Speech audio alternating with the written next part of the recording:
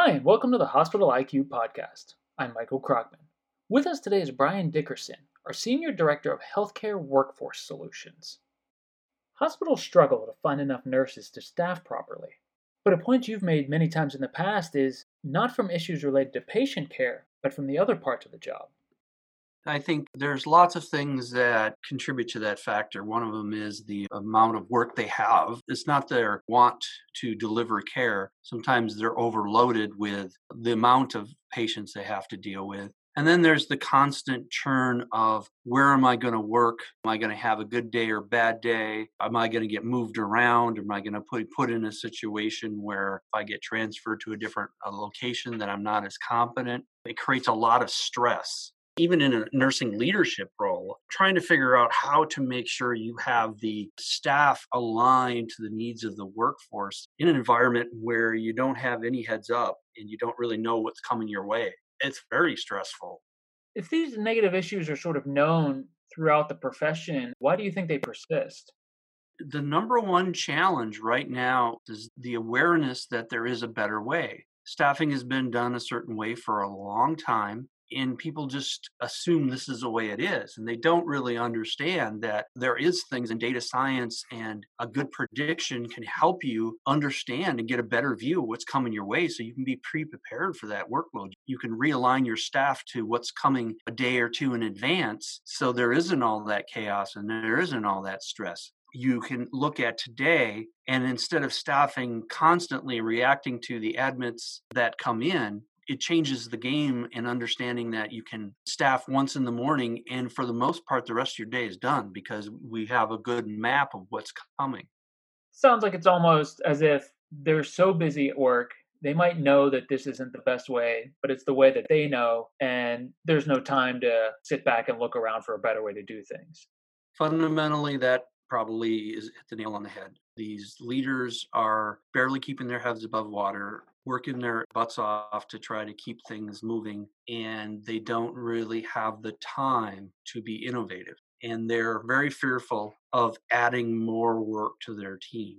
And that's one of the reasons why at Hospital IQ, I tell every client, if I am not saving your time, I'm not doing the job I need to do. We need to give back time, and we have to make sure that there is the time needed to be more proactive. We go into our implementations with number one, we look at the current processes and we implement workflows that streamline and make it easier. And that gives time back. So the nursing managers, the staffing office, the charge nurses have less work to do around staffing. And then we ask them to allocate a little bit of that time back to being proactive, which inherently, when you become more proactive and you're making adjustments to staffing into the future it gives back more time on the day of so that they can focus on the things that they should be focusing on, which is patient care. And that has happened substantially in our installs.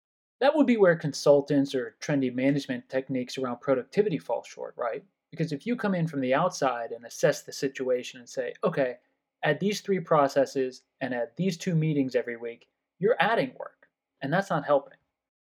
Healthcare is riddled with projects with consultants and even software companies that have come in and implemented solutions that can drive value. But what happens is eventually the teams go back to doing things the way they've done in the past. So it's this perpetual cycle of consulting, implementing processes, and then 2 years later, you don't even know you did the project because you're right back to where you were. So we focus on usability and sustainability by making it easier. Quite often in some of the installations, we talk about our big competitor, and a big competitor is paper because people can write things down really quick. They end up going back to a paper process. So we target that and we make a process that's far easier than even paper. But the drawback of paper, of course, is if you don't have that paper with you, you don't have that information.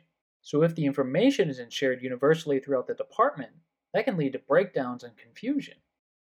In the staffing process, one of the things we run into is quite often out in the units, if somebody agreed to work an extra shift, maybe they knew that they're going to be short staffed and it doesn't get put into the system. So the staffing office is making an assumption that they're running one nurse short, but they've already covered it. So they're allocating staff to a particular unit when they didn't need to, and somebody else is starving for resources. As soon as you write it on a sheet of paper, nobody else knows about it. And then because it's on the paper, everybody else's data is inaccurate. And then, of course, somebody else writes it on paper and your data is inaccurate.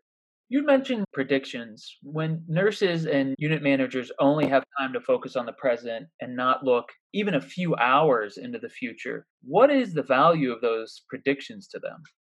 This is where our clients will talk about the 24 by 7 staffing that they had been doing compared to they have their bed huddles in the morning, they lay out their daily or 2-day plan, and then they go do their other jobs because now that plan is pretty solid. It may change, but it's not going to change anywhere near at the rate that it had before they only knew what our census is right now. It's that crystal ball that says, well, you're not going to put that staff there because of a future reason versus I'm going to put that staff there because I have no clue what the future is. It's really interesting to see a better way forward for this, and that we can greatly simplify things and really turn the focus to where it should be, which is patient care. I firmly believe that turnover in nursing is huge, and nurses leaving the bedside or the profession altogether is a big problem, and we can help with that. If we want to talk about just the financial impact, hiring and training new nurses is pretty expensive, right? So if you can reduce your turnover, you're coming out ahead financially.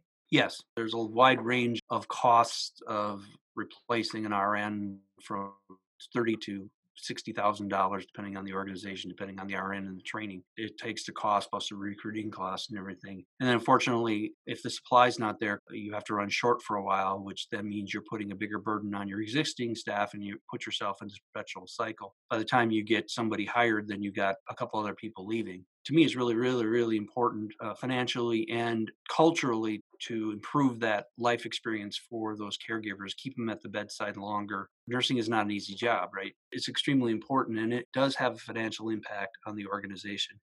So people are happier and it saves money. Yeah, and I think it's important that I always talk about this as here's what we're going to do to save because we have to implement, we have to have sustainability. Here's how first we're going to make your lives better. And oh, by the way, here's the financial savings. Because nurses are gun shy by implementations that take more time because of the promise of financial savings. And what they really want to do is provide high quality care. And if you and I think about that, if our children were in the hospital, what would we want them doing? Worrying about financial issues or high quality care? So we need to implement things that take care of them, but inherently also drive financial outcomes. And that is where we've gone.